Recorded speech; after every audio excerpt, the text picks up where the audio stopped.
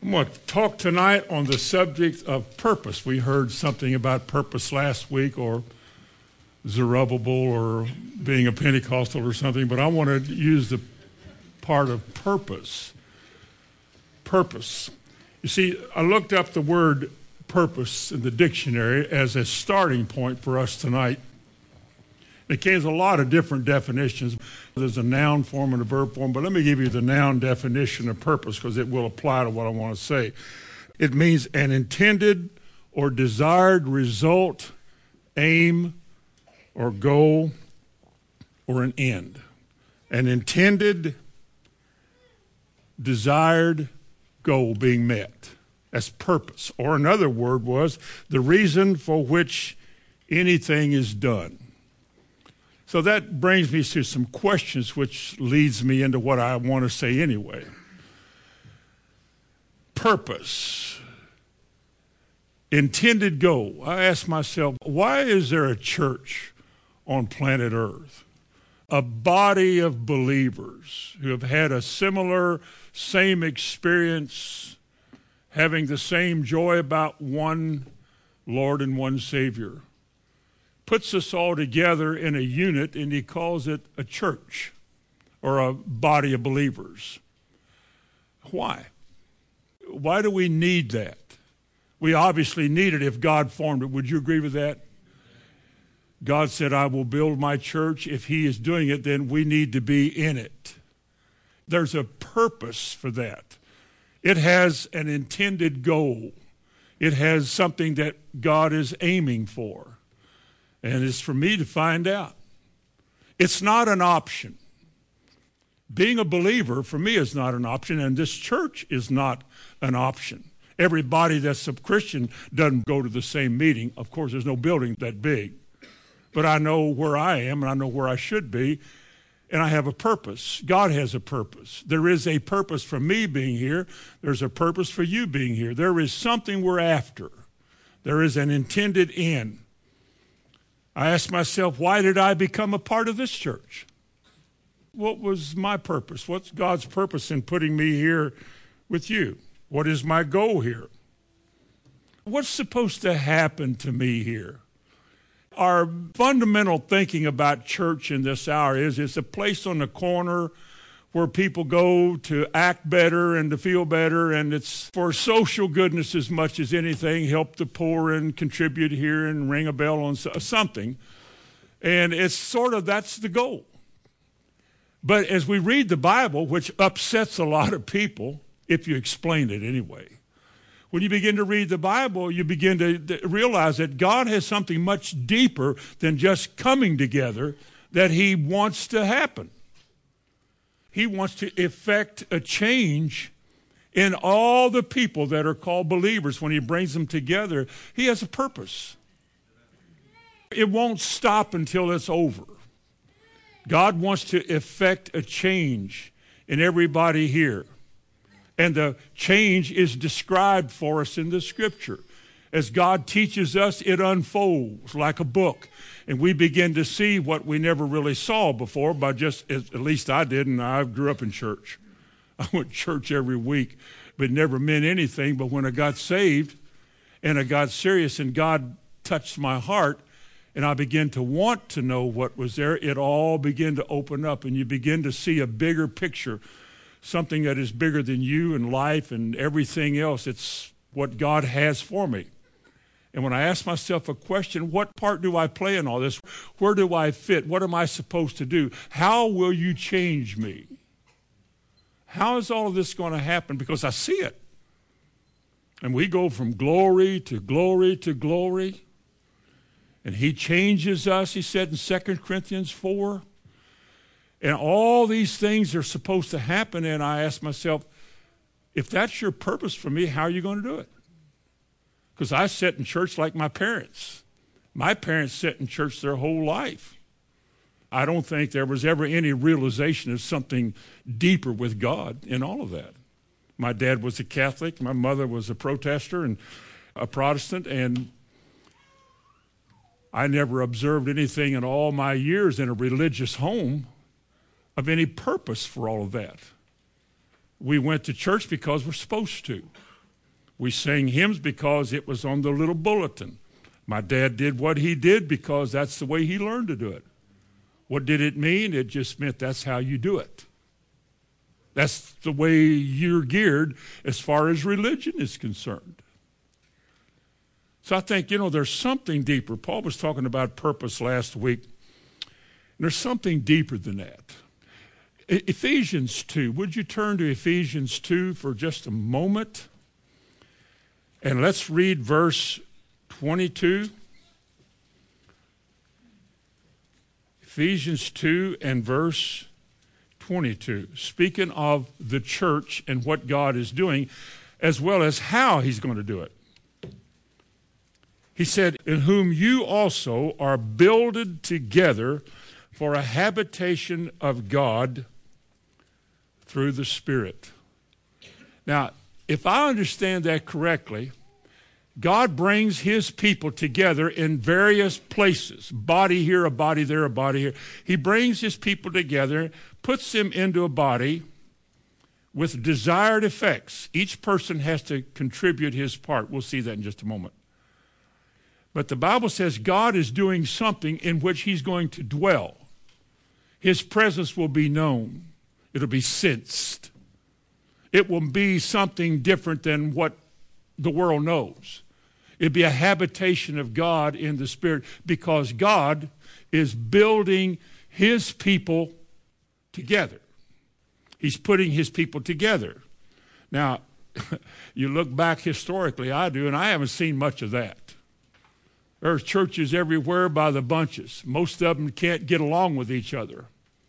And even in the church I grew up in, it was hard for some people in that church to get along together, let alone being built together, functioning together, recognizing together, loving and caring and helping together. Never saw much of that. But you see, if things like that aren't happening, then what God is doing is not happening. But I want to be a part of that. There's a purpose in all of that. It's going to glorify God. Look in Ephesians 4 and look at verse 11. Old familiar scriptures to all of us there. Because this is how he's going to do this. This is how God is going to build this church. This is the way which God is going to build you and me and bring us to a place that it seems like the church has never been before. This is how he's going to do it. And he set some in the church, verse 11, and he gave some apostles and some prophets and some pastors and some teachers. Verse 12, for this purpose or for this reason, for the perfecting of the saints, for the work of ministering, for the edifying of the body of Christ. That's what he's doing. Ministering is a word that we get our word deacon from. That is, one who serves others. Now, we have to be taught how to do that. You can tell me how to do it, but there is a thing we call exhortation, which brings it out and keeps bringing it out. For the work of ministering. And he said this perfecting, the first word used, the perfecting, the word simply means putting together in an orderly way, like when the fishermen's nets were torn and they were sitting on the beach one morning mending their nets so they wouldn't lose their fish. They had to put it back together because they were torn. That's the word mending and the word perfecting are the same word. It's a picture of what ministry is called to do, is to take flawed human beings, fallen human beings, weak human beings, like all of us were. There was not a good one amongst the whole bunch of us. There was not one who was above need. Every one of us, may not even know it yet, but all of us have tremendous needs, spiritual needs. We'd like to think we're good at it, but we're not. We have needs. And God calls attention to those needs through these human vessels. In other words, God takes fallen people like us, sinful in our whole life, puts his Spirit in us, and then he uses one of us to be a builder. That's not easy to do always. How many of you know that a preacher is no different than anybody else? He eats the same food, goes the same places, needs to bathe like you do. Well, human beings. Flawed human beings. And the difference is that God does something special. He said here to the apostles, prophets, evangelists, pastors, and teachers, some kind of a special thing that God does, that while you're as common as dirt, when that special thing is triggered, when that anointing that is placed in you, when God triggers that and you begin to function in the calling that you have on your life, even your closest friends who you buddy up with at picnics and all that, they realize there's something different about what you're doing right now. Doesn't mean you're perfect. They know that. God knows that. None of us are perfect. But he uses people like us to lead people like us. That isn't always easy to do because you can't lead everybody. There are people who always know more than you do. There are always people who are smarter than you do. There are always people who have their own opinion different than what you have, or they see it differently than you do. And you can't teach them, you can't lead them. They never fit. They never achieve. That purpose that God has for us, it never includes them because they don't want to be a part of it. So knowing that, you do the best you can with what you got. You know, if there were 10 people in here that didn't care if they were here or not, there might be 100 people here who really care, and you're worth whatever time and attention and anointing that God has to feed you. You're worth that. And this is what he's saying. But go on. He said, verse 13, until. This is a process that's going to take place. This humans building humans. Ministry affecting God's people. And this is going to continue on until we all come into the unity of the faith and of the knowledge of the Son of God to a perfect man. How can the world can that be? Well, the perfect man means come to a completed goal. That's purpose. We finally are there without spot, wrinkle, or any such thing. The measure of the stature of the fullness of Christ. That is quite a thought, to be like that. The measure of the stature of the very fullness of Christ is what God points us to as the kind of people we're supposed to be. The kind of people we're supposed to be. God has projected in Christ the image that he wants to form in you and I. That Christ be birthed in you, comes forth in you, till it's no longer I who live, but Christ who lives in me. That work of God, that transforming work, until, as Paul said, it's no longer I who live. This is Christ who lives in me. All my goals, my aspirations, my dreams, all the things I'm pursuing in this world suddenly came to an abrupt halt when they met Christ. And the redirection of his life, delivering me from things, opening my eyes to spiritual things which begin to be more important to have than all the things you thought you wanted. Because all the things in the world were never designed to make you happy, only covetous.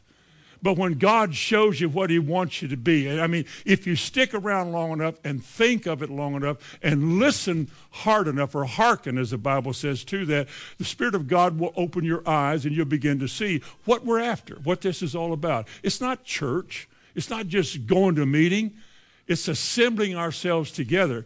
Christ in our midst, a habitation of God in the Spirit, where needs are met, eyes are open, and joy and peace and edification comes, so that we walk out of here more sure of what we're going to do than we were before we came in, more determined to be the kind of person that God wants us to be. And God uses ministry to do that. That's what the anointing is designed to do. It's to open blind eyes. It's to prick hearts that have never been pricked before. It's to open us up to his way and doing things the way he wants us to do. And he said that we henceforth be no more children. That's why people fight in the church, because they act like children. They're easily offended. They want this and want that, and that's my chair, not your seat, and why are you sitting there? And he said, be henceforth no more children, tossed to and fro and carried about with every wind of doctrine by the people out there who are cunning and crafty. And verse 15, but he said, but speaking the truth in love. There's only one thing that'll ever change us. Truth.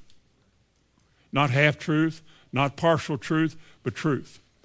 The only thing that will ever bond us together, Colossians wrote, the only thing that is a true bond of unity is love. Love is affection, it's caring, it's compassion. It's other people before me stuff. It's something that God does. For me to live is Christ, and for me to love is to express Christ. For me to believe is to express Christ, because the very faith that I need to relate to God, he gives me that too. Have the faith of Christ, the Bible speaks of that. So all of these things here that we just talked about, the edifying of the body of itself in love, the next verse, all these parts, he said, are put together in a conclusion in verse 16, from whom the whole body fitly joined, that's the work, fitly joined, being built, joined together and compacted, that is tightened up by that which every joint supplies, and the joint is where two parts meet. He says, maketh the increase of the body unto the edifying of itself in love. That's the way it's supposed to be. Now, to do that, God uses people, ministries. The ordinary, common people, ministry. Various ones have various gifts, various abilities. He puts them together so we can all benefit from them, because every time an anointing comes on whoever God uses, it's for my good. I praise God for all that. Amen. So the purpose of ministry then is to bring all this about. This building, I don't know where Paul ever said he was a wise master builder, but he did refer to himself once as one of those builders that God uses in the church with the anointing that God gives to put people together. Without the anointing, about all you have is a personality, and you would, as the world says, he's cool. He's neat. Yeah, I like the way he talks about it because, I really enjoy what this is. I don't care what you enjoy or what you hear. If it's not changing you, it's something wrong with it. Amen. Now, having said all that, I want you to turn to the book of Hebrews chapter 13. Hebrews chapter 13 and verse 17. Hebrews 13 and verse 17. Now, concerning these men, these flawed human beings that have a special unction, on occasion, whenever they're where they should be doing what they're called to do. He said, obey them that have the rule over you. The word means to honor. Obey means, yes, whatever you tell me to do, I'll go do it. No, it means to honor. Be respectful towards. It could be used as obey, but think of it in terms of honoring and being respectful. He said, obey them that have the rule or the leadership over you, and submit yourselves, for they watch for your souls as they that must give account, that they may do it with joy and not with grief, for that would be unprofitable for you. Now, every minister is accountable, just like we are all accountable, but in a different way, ministry is accountable. The Bible says he has to give an account for his people. He has to give an account for the ones that God puts you in front of. You have to know your sheep. I'm talking like a shepherd and a sheep now. You have to know your sheep. You need to know them. 1,000 people have a hard time knowing you. You know that? The smaller, the more compact it gets. You know the people. You become aware of needs in the church. You become aware of certain people's needs or certain people's weaknesses. Or you become aware of the indifference of some people. Or you become aware of the fact that things, as I wanted to say Sunday, things aren't working the way the Bible says they're supposed to work. That things that are happening are not supposed to happen. I take that personal. And I'm not going to change what I said about it. But what I mean by personal is I don't blame you. Anybody who feels like you have fallen or failed or gone back or dropped the ball or whatever, you're pretty normal. You're not supposed to do that, but it happens. And I have never looked at somebody like that and say, well, why don't you just go to some other church? You're so embarrassing to me. No, I take it personal myself. Because you see, like a parent with a child that's a problem, you cannot help on days, especially when you're studying these things, what could I have said that might have changed that person from doing that?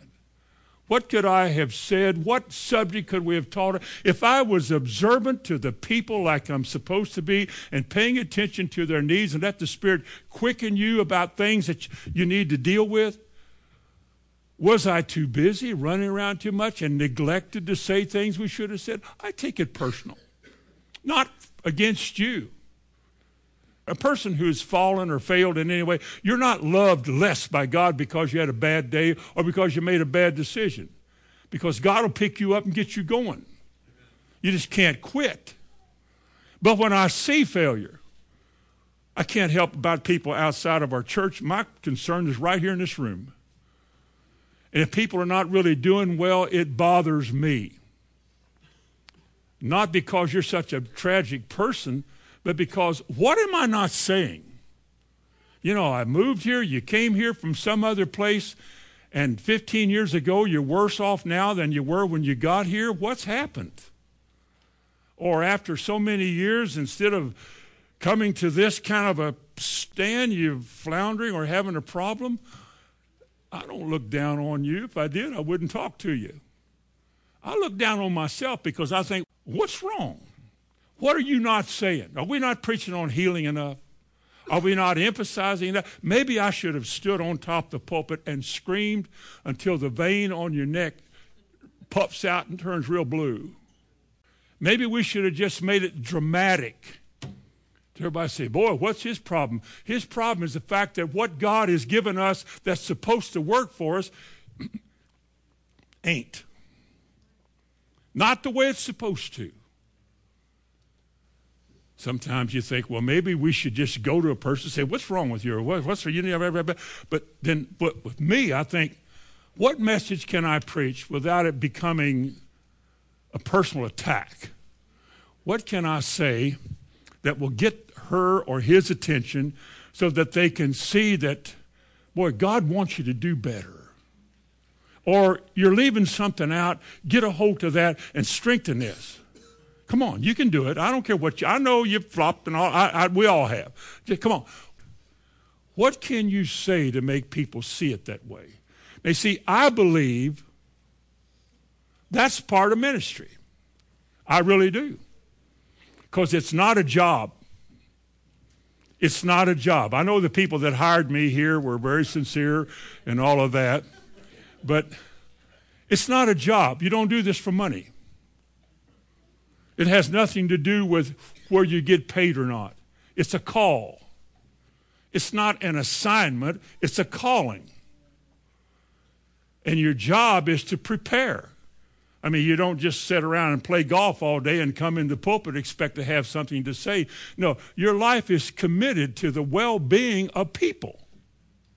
You study things and you think, boy, he, she, or they won't like this message. Is it in the Bible?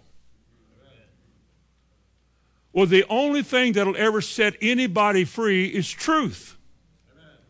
You shall know the truth. Well, you know, if you say that, man, you're going to upset those people. Okay, then don't tell them the truth. Leave the truth out of their life so they won't be upset and never get fixed. But if you tell them the truth, man, they might leave. That's God's business, isn't it? Tell them the truth. Speak the truth. Well, there's a lot of truth in the Bible to be spoken. Paul said, I have not shunned in Acts 20:27. He said, I have not shunned to declare unto you the whole counsel of God. In John chapter 6, the last part of John 6, Jesus saw all of his followers leave. You know why? Because he told them the truth. They didn't like the truth. They wanted a different kind of spicy or watered down or modified, updated truth, but not the truth. But Jesus said, will you go with them, Peter? You know what Peter said? Leave with them, you mean, Lord? He said, yeah. Where would I go? You have the words of life. And that's the difference that's supposed to happen. That's the distinction that's supposed to happen in each one of our lives, is truth replaces opinions, ideas, or philosophies. We begin to major on the truth. But God uses people to do this. But it's a dedication that I have found, the ones that I have known that I respect that do this.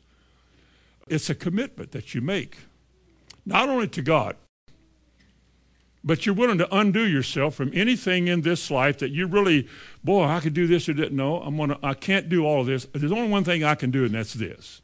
I can't have anything interfering with this. This is my life. And so you give yourself to this. You pray for people. You study things. What do you study? Whatever God puts on your heart, whatever your need is.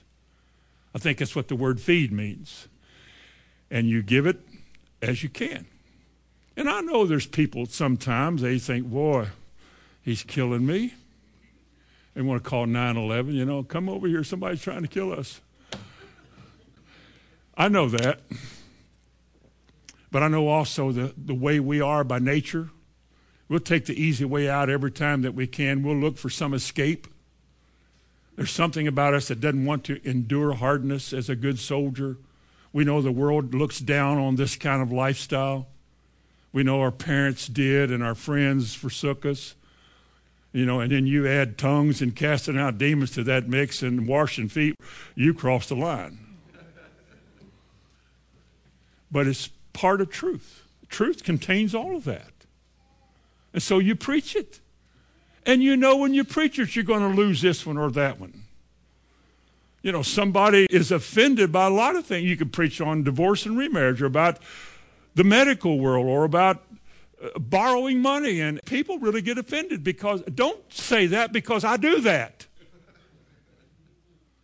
I'm not trying to hurt you. I'm not trying to make you feel bad. I'm not singling you out to persecute you. I'm just telling you that what God says is better than that. You're not rejected. You're not cast out. You're just enlightened. We call it conscience. And boy, the conscience can do a number on your heart. You go pick up a rock to stone somebody. And Jesus said, whoever is without sin amongst you, cast the first stone. You know why they threw that rock down and walked off? Because my conscience bears witness to truth. Truth kept some lady alive.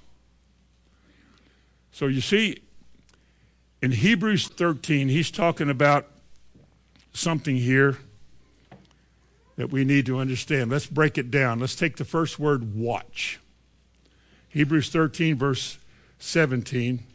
Obey them that have the rule over you and submit yourself, for they watch for your soul. Now again, the word means to pay attention to you, to pay attention to your life, pay attention to things when you neglect things, to pay attention to the fact that you don't come except when you want to.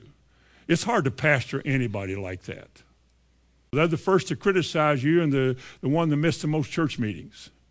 That's part of it. That just goes with the calling.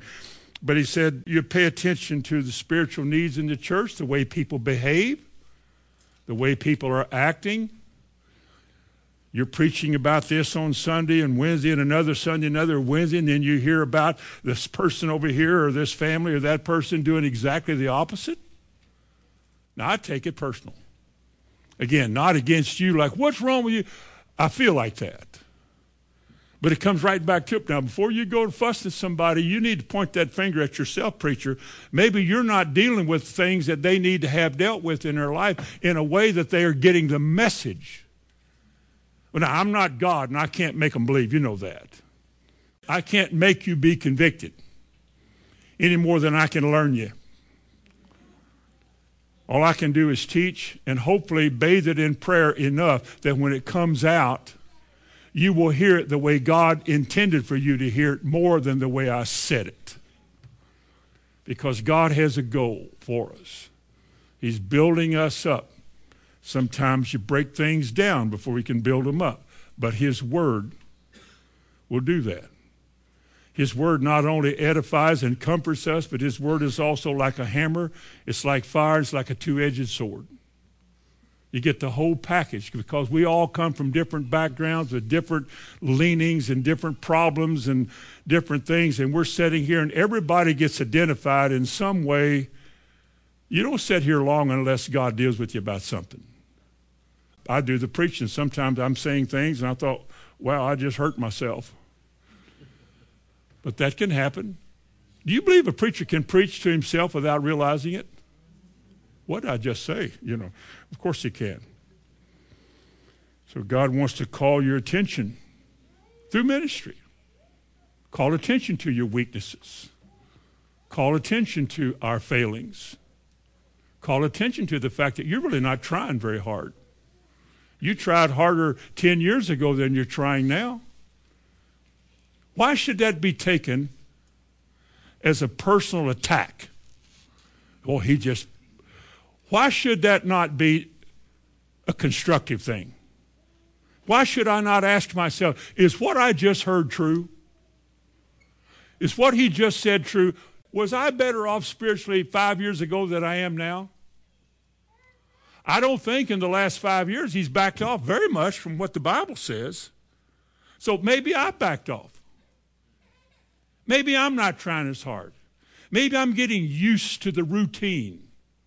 Religion's like that. It's a routine. Maybe I'm getting used to the way we're doing things and having the assumption or assuming that I'm all right because I've been here this long. And yet you still got anger problems. You got other kind of things you're not doing well, and you're still got money problems and parenting problems, and nothing is changing. So I think the call of ministry as one who is a watchman, like he said in Ezekiel chapter 3 and verse 17, he said, I have made thee a watchman over my people Israel, and when I give you a word, you warn them. So not every word is comforting and oozy and soft and fluffy. Sometimes the word is directed at a desire that God has to change something in your life. Quit it. Quit it. Paul said in Colossians 1 at the end of the chapter, he says, I warn everybody I meet. And I know they don't like that, but you can't assume that everybody's all right because they're here. You keep teaching. And folks, let me tell you something. Would it not be right to keep teaching until you see change taking place and then keep on because God is going to change with truth? So you have to keep doing that. If you guys, any of you are called to be a minister, I don't know why you'd want to do it, but if God called you to do it, then he'll give you all the things that you need to do it with. But that's what he wants you to do. Keep your fingers there. We're going to come back to Hebrews 13, but 1 Thessalonians 5 and verse 12. To the church he writes this, and we beseech you, brethren, to know them which labor among you and are over you in the Lord. Is this not true? Nobody can be over anybody if somebody doesn't want them to be over them. Is it not true this then, that a man is not the head of his house if his wife won't let him be? If she won't submit to him, he's not the head of his house. And she lets him know that she knows far enough about it. He's not going to tell her yakety, yakety, yak, yak, dripping in the attic and all that kind of stuff, yakking. He's not the head of his house. His house is out of order. When he comes to church, it's out of order. When you preach about it, she's offended. You know why? Because she's guilty. So what does the preacher do? Lord, don't run her off and don't knock her out, but what can I say to get her? Lord, give me some way to say what she needs to hear so that she'll repent and humble herself before you. Is that okay to do that? Or should you just have a mat on when you come in here? I don't like any of you, and I'm going to wear you out. No. There's nothing in the Bible about being called to do that. You warn people. And I think he said in verse 12 there of 1 Thessalonians 5 and verse 12, he said, we beseech you, brethren, to know them which labor among you and are over you in the Lord, and what? Admonish you. Admonishment goes a step further than doctrine. Now, doctrine is in the Bible is a word for teaching, instruction. And it's one thing to instruct. And I think that this is where I've come to believe that a minister could benefit from higher education. You avail yourself to somebody who really does know quite a bit more about it than you do. And the only reason you want to do that is not so I can say, I've got a degree. No.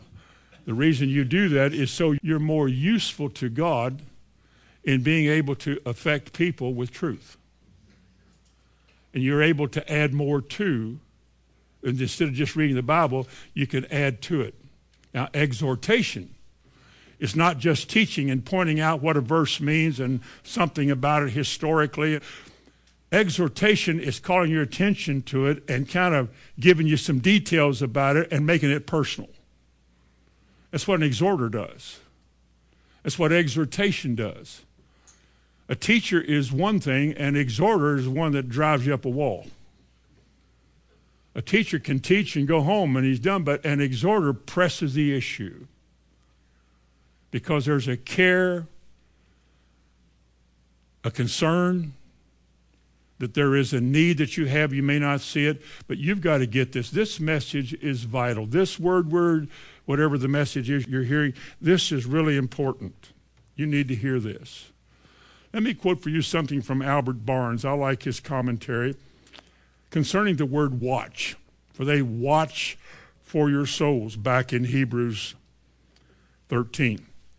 Barnes says to put in mind, and then to warn, entreat, and exhort.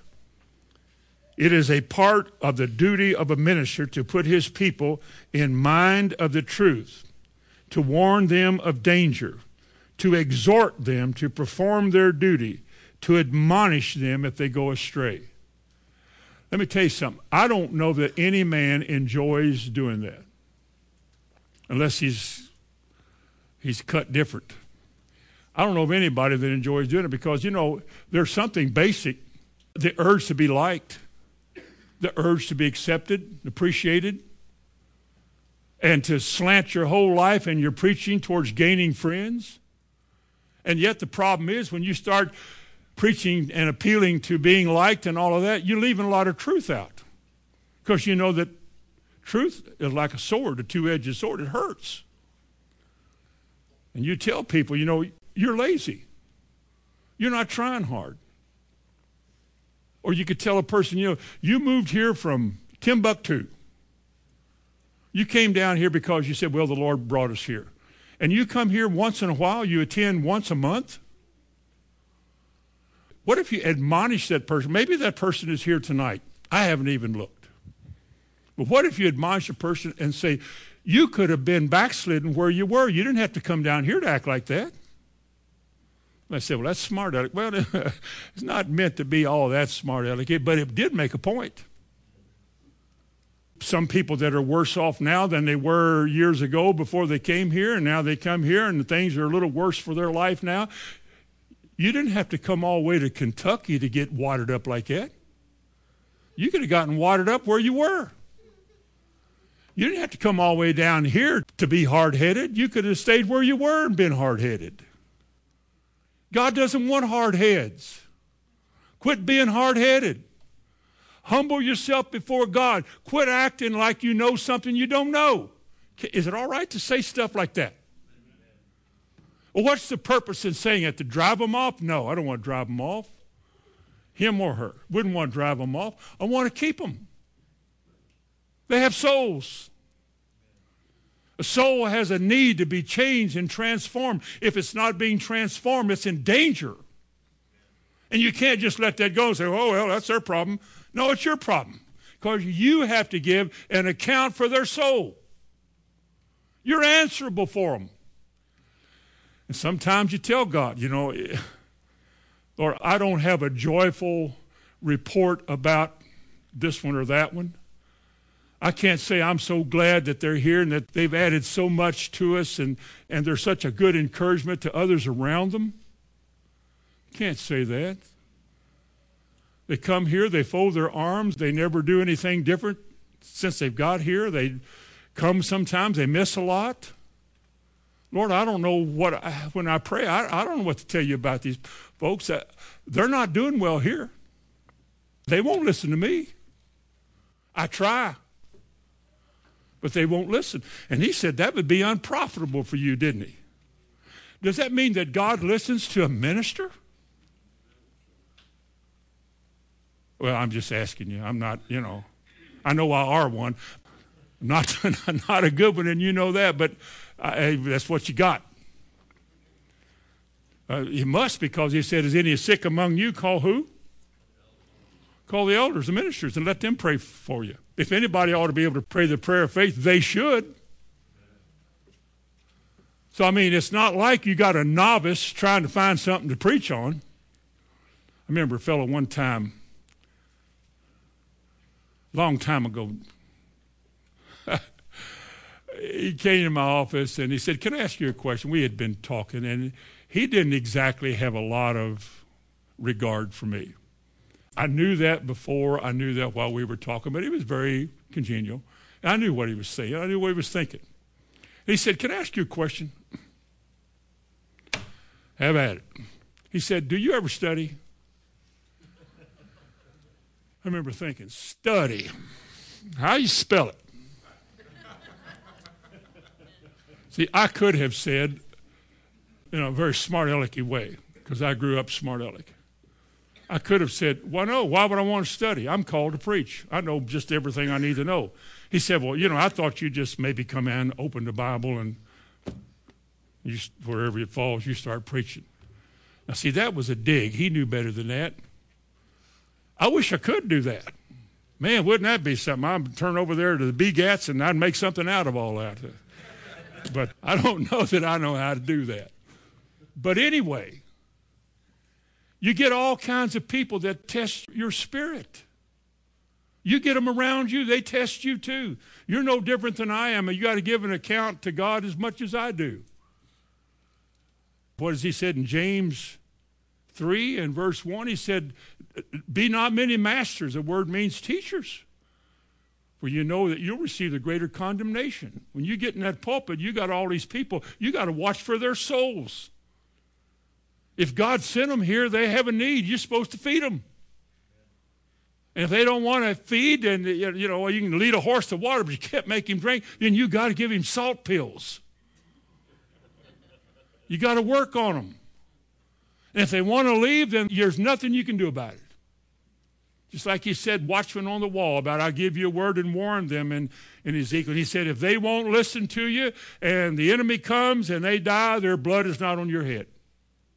But if you got a word from me and you don't warn them, you don't admonish them, and you don't exhort them, and you leave them be because you don't want to hurt their feelings or lose their fellowship, and they die, their blood will be on your head. Your head, preacher. So, purpose. Barnes also said, it is for your own good that they watch. And this shows also the true principle on which authority should be exercised in a church. It should be in such a way as to promote the salvation of the people. I believe that. This is what watching is all about. It's wakefulness, one who stays awake. Now, I do sleep at night, but it's a spiritual meaning. One who is constantly observing his flock. Know the well-being of your flock, it says in Proverbs. Know your sheep. Get to know them. See their needs. And sometimes you can't just come out and tell them what's wrong with them, but you say, Lord, give me a message, something that everybody else can benefit from, but we can zero in on that person and their convictions so that they'll begin to understand that they need to do something a little differently than they're doing. How else is a church going to be built together? Building is construction. It has to do with sawing and nailing. And I remember watching a man once trying to break a brick to put over the garage door. He needed a half brick on the end. And I remember sitting in the car, the guys with me went inside the house or something, and I was sitting there watching this guy. It was a divine moment for me. And the guy up there had some bricks, and he broke it, and he threw it down. It didn't fit. And I thought, And he broke another, and broke crooked, and he threw that one down. And he kept tapping on that thing, and he finally got one, tapped it just right, and it broke off, and it fit perfectly. And he put his mortar up there and fixed it up. And I said, I wonder if that's a picture of the church. A lot of people come into it, but not all of them will stay with it or are useful to God. Some just don't want to cooperate. But I take it personal. What can I do? What can I say? What kind of a confrontation, message? What can I say? Give me something to say that'll soften that heart. Give me something to say to show that woman that, while you got all the beautiful smiles, your husband's not a very happy man because, you don't have much respect for him. The way you act around him, the way you treat him, the way you talk about him, you got a problem. So teach about it. And you women sometimes are so disrespectful about the way you talk about your husband in your little groups. What's the matter with you? You can't love somebody and tear them down at the same time. What you're trying to do is get a message across to somebody that, I'm aware of what you're doing. Sometimes you might use a little too personal illustration till they go, now that's me and you now. But in the bigger picture, you can't please God. You can't find his movement in your home or his healing and his deliverance. His purpose will never be realized in your life until you submit to his way and humble yourself before God. Until you begin to tighten up and let God be God and let your husband be your husband or your wife be your wife if it goes to that. Go back to Hebrews 13 and verse 17. The word give account. You must give an account. Does your Bible say that? The word account is our word logos. It simply means word or revelation. He must give a word. He must give an account. Listen at Barnes again. To do them good, to comfort and edify them, to give account.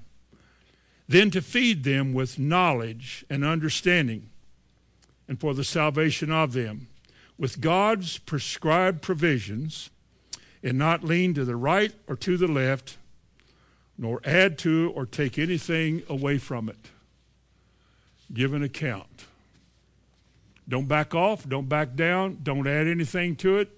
You don't need to add anything to the gospel to make it appealing.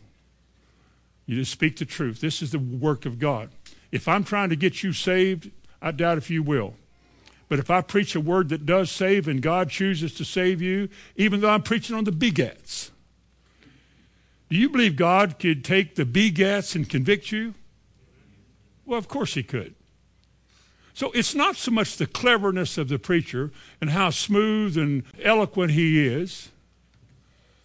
But like Paul said, my speech and my preaching is not with enticing words of man's wisdom, but it's in demonstration of the Spirit and the power of God. A human being, just like you. Ordinary, flawed, can't even work a phone person. But God gives you a word that way. Don't glorify him. He's just a hose. I mean, hoses aren't worth much if they're not hooked up to water, are they? Oh, I got a gold-plated hose. It came from a hose country over in some country that makes hoses, and this was gold-plated and diamond-studded hose. Woo! What good is it? Well, you can look at it. It's not worth a nickel when you want to water your lawn if it ain't hooked up to a faucet. Paul said, it's not me, it's God. What I'm saying is not my word, it's his word. We're just calling attention to it so we can understand that God teaches us this way. God deals with us this way. God's not mad at us. The preacher's not mad at us. God wants us to know that he cares. He wants things to happen well. I told the Lord today, I want everybody in this church to be totally, fully, manifestly healed with no pain, no agonies, everybody well, everybody out of debt, nobody owing anybody anything, and everybody loving everybody. That's what I want. How big is that? And everybody live to be 130. I don't know about that. All I'm saying is that what is given to us, from healing we talked about Sunday, to deliverance from weaknesses and failings, from being manipulated and controlled by the devil in your life, in your family, in your home, or in the church, or in your job site. All those weaknesses of lying and cheating and stealing and trying to take advantage of other people. That's all the devil. To get delivered from all of that is to experience salvation. And you preach that. You preach that because that's what salvation means. It includes that. We want everybody to be well and whole. Like he said, my brethren, be not many masters, knowing that we shall receive the greater condemnation or judgment, James said. That's where we are. That's what's going on. This is what God is doing to build his church. But I want you to go home tonight. I want you to think about this. Just a question I want to ask you. In what way am I responding to what God is saying? Not the preacher. Now, I don't believe it because the preacher said it. You shouldn't believe what I said because I said it. You know that. I can say the right thing and say it with a good anointing. But your responsibility is to search the scriptures to see if it's true. For that's where conviction comes. If what I said was right, deal with it. If you're not being a loving husband to your wife or your children in your family, if you're aggravating people, if you're not trying, if you just come and fold your arms and you never read your Bible, you never study, you never pray, deal with it. Deal with it. You can take that personal if you want to, but deal with it. How many of you know Jesus is coming? Jesus is not coming back for people that are standing afar off, hoping everything. I don't know. Listen, I press in. I want to be well. I want to be well. I do better what I'm doing when I'm well. My wife likes me better when I'm well. Actually, she doesn't. Because it wouldn't matter if I was well or not to her. You look better when you're well. You study better when you're well. You sound better when you're well. What if everybody in this room, every credit card, every bank note was PIF, paid in full? Would you be happy? Is that part of the gospel? Well, you find out. You determine. Let's preach it if it is. If that's what God says, let's say that. If God wants you well and not sick, let's demand that. Let's demand that of ourselves. Yeah, but what about this and what about that one? There is nothing you can do about this one or that one. What's happened this year, what's happened has happened. We can't change any of it. But we certainly can learn from it. And we can tighten up and come out swinging. And fight the good fight of faith. Because faith comes by hearing, and hearing by the word of the Lord. Teach me thy way, O Lord, that I may walk in thy truth. Now the exhortation, unite my heart, urge me on here, unite my heart to fear your name. I want to come in here with purpose. I belong here. I'm here for a reason. God's going to use me here. He's going to prepare me here. There's an aim that I have of being here, something that I'm focusing on, to be like Christ. Oh, come. No, sir, that's what he said. That's the truth. That's what I want. That's what we're trying to do. So when the preacher goes to hollering and yelling, when the preacher goes to hollering and yelling, instead of hollering and yelling, just believe that there's a reason for that. well, he sounds like he's after me. He might well be. But it's not to destroy you and tear you down. It's to get you back on the road. And when he starts talking about dating and all the stuff that goes on when, face comes to face and he starts hollering about that, don't take that wrong. What does he know about it? Probably a lot more than you do. Just say, I'm going to believe that there was an anointing tonight to get my attention, to keep me from doing anything, getting in any kind of a situation that I'm going to regret, feel ashamed of, or have bitter feelings about. All I got to do is just maintain and hold my place with God and not violate his word. Is it right to preach that? It sure is. I'm going to get into it next week a little bit more in 1 Timothy chapter 4. That's where we'll go next week. Bow your head with me. Father, in Jesus' name, bless this word to our heart. Help us understand what you're saying, to enjoy it, to prepare our hearts for it, to be found faithful when Jesus comes. Not one of those that are drawing back and shrugging the shoulder, but those that are pressing in. Those of us who come to say, here, my Lord, send me. Use me, Lord. I ask you to bless these people, and may what I said, Lord, today come to pass. May they all be well. May they all be out of debt. May every demon flee from this whole church. Set us free. In Jesus' name. Amen.